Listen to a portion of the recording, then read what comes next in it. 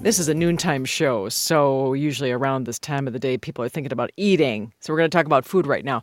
We love the tastes, the aromas, and textures of food, right? And we love how it brings families together around the table and friends together to unwind after work. Our next guests love all that about food, but they also appreciate how it opens the door to storytelling about people and cultures. Shay Sandifer and Julie Burton are the creators of Stories Behind the Menu.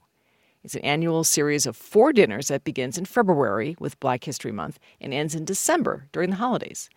And I'm so pleased that Shay and Julie are on the line. Welcome to Minnesota Now. Thank you. Thank you for having us, Kathy. On your website, you write that Stories Behind the Menu is a culinary journey with a celebratory heart. And you bring folks together for a meal that includes cuisine and conversation and community building. So, Shay, how does that work in real life? What happens? Well, thanks again for having us. We have a beautiful sit-down dinner that seats up to 75 people quarterly, and Julie and I create a cultural scene that reflects racial health and equity through storytelling and food.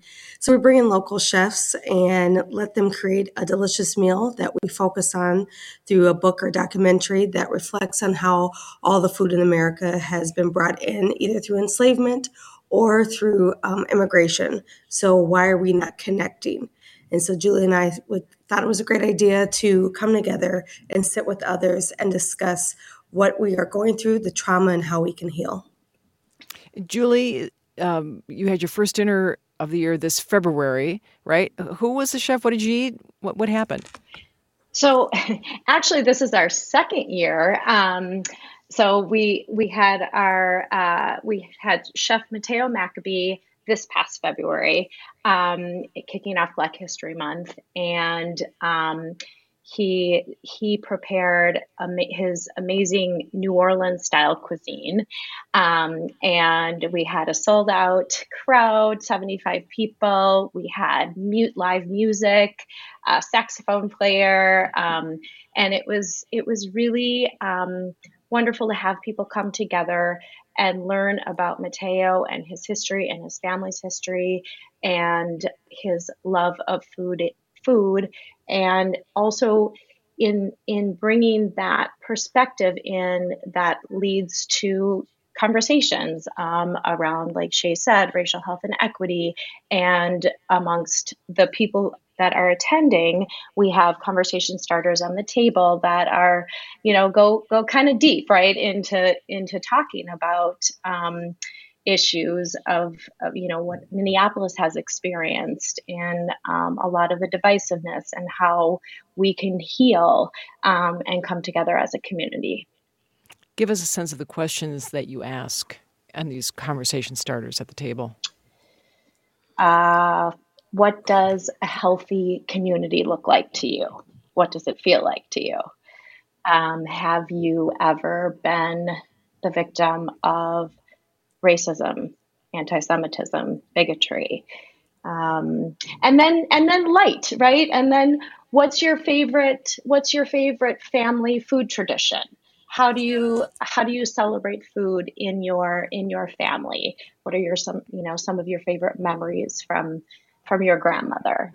So we try to mix in, right, the kind of the heavy, okay, we have to talk about this stuff, also with the happy and the celebratory mood, and because some of the stuff is difficult, but we really want to add joy and happiness to the evening and to the conversations. And Shay, I am betting that each chef, of course, has stories, right, about what they're putting on the table. Yes. It's I love the storytelling part. That was the part that I really wanted to build on when bringing this to the table, is about what is the history from your family. What does rice mean to you? What does okra mean to you? What does chicken? There's certain families, as Mateo explained, like shrimp in their household, in his mother's household, there was 10 of them. So that was like 2 times a year that they would get that. So it's all about the history and, like Julie said, the light behind it, about coming together and eating together and teaching each other about our history and our ancestry and how we can learn from it, right? Education is freedom, and it takes that ignorance out that is displayed every day that we see, and instead brings light to the table to understand each other. Speaking of stories, you do have a really great story about how you met Sean Sherman, Shay, at this award ceremony that you were at, and how it kind of led to the development of stories behind the menu. You want to tell folks? Yes, so Sean Sherman and I were both nominated for Entrepreneur of the Year for Neighborhood Development Center a little over 2 years ago. So I had the pleasure of being in the same category as him, but he beat me. And so we had a beautiful conversation though about who we were, what our businesses did, and like how we got to this place. And so he invited me to the restaurant the next day. So I, of course, took him up on his offer and went there with a girlfriend.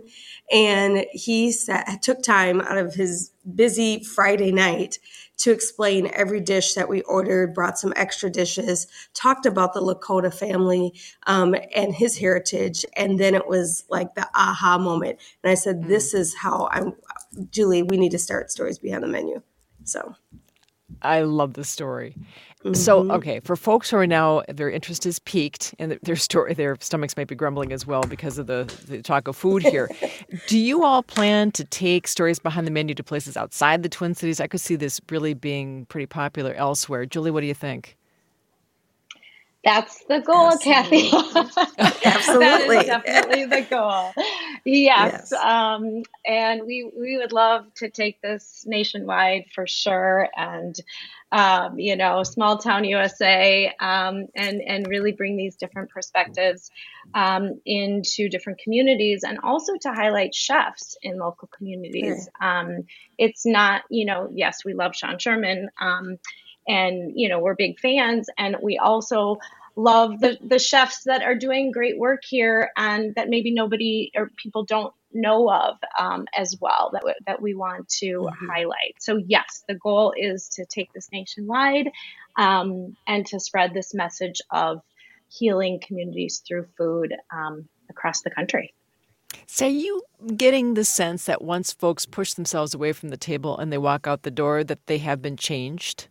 Shay, what do you think of that? Yes, absolutely. So I wouldn't say we trick them, but we definitely throw a little wrench in their plans of what they think is going to happen. And what I mean by that, Kathy, is they don't sit by who they come with. So, and I felt like that is something that needed to happen, that when people are sitting by someone new, then that starts a conversation there, right? It's very easy and you get comfortable sitting by people you know. Well, that's the whole problem, right? We're too comfortable. So let's get a little uncomfortable, have a conversation with someone, and create new friendships. Are they necessarily going to be your best friend? No, but at least you learned about something new and someone new. And I've seen people come back with them, like, you know what, you were right.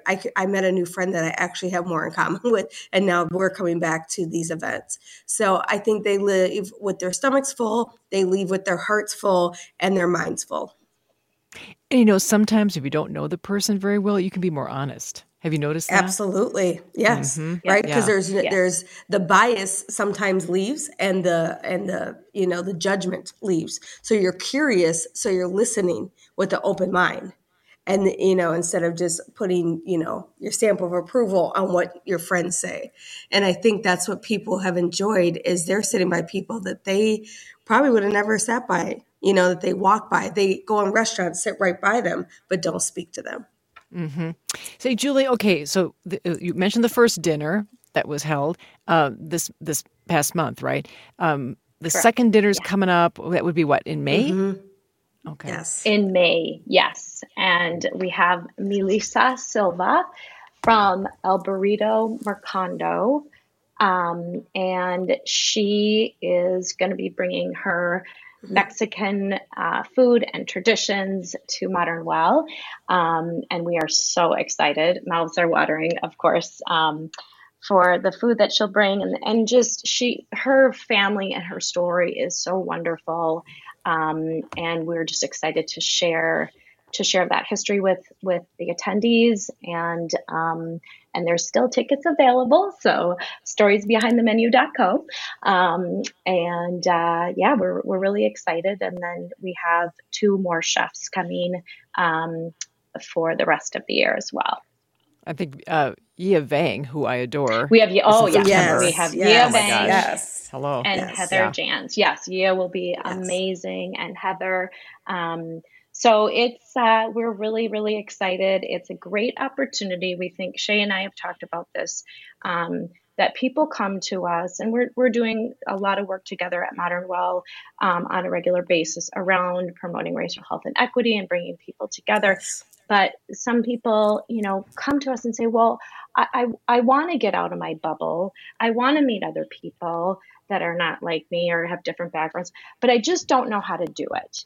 And so we've created a fun way, non-intimidating way for people to come together and enjoy a great meal, meet some wonderful people, experience a great local chef, and do their part in bringing people together that you might not, like Shay said, normally meet.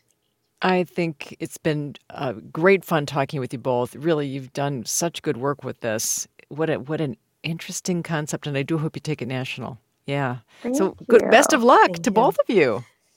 Thank you. Thank you We so much, appreciate it. Kathy. Appreciate it. Thanks for being here. Shay Sandiford, Julie Burton run the dinner series Stories Behind the Menu. You can grab a seat at the next meal, as you just heard, by visiting storiesbehindthemenu.co. C-O.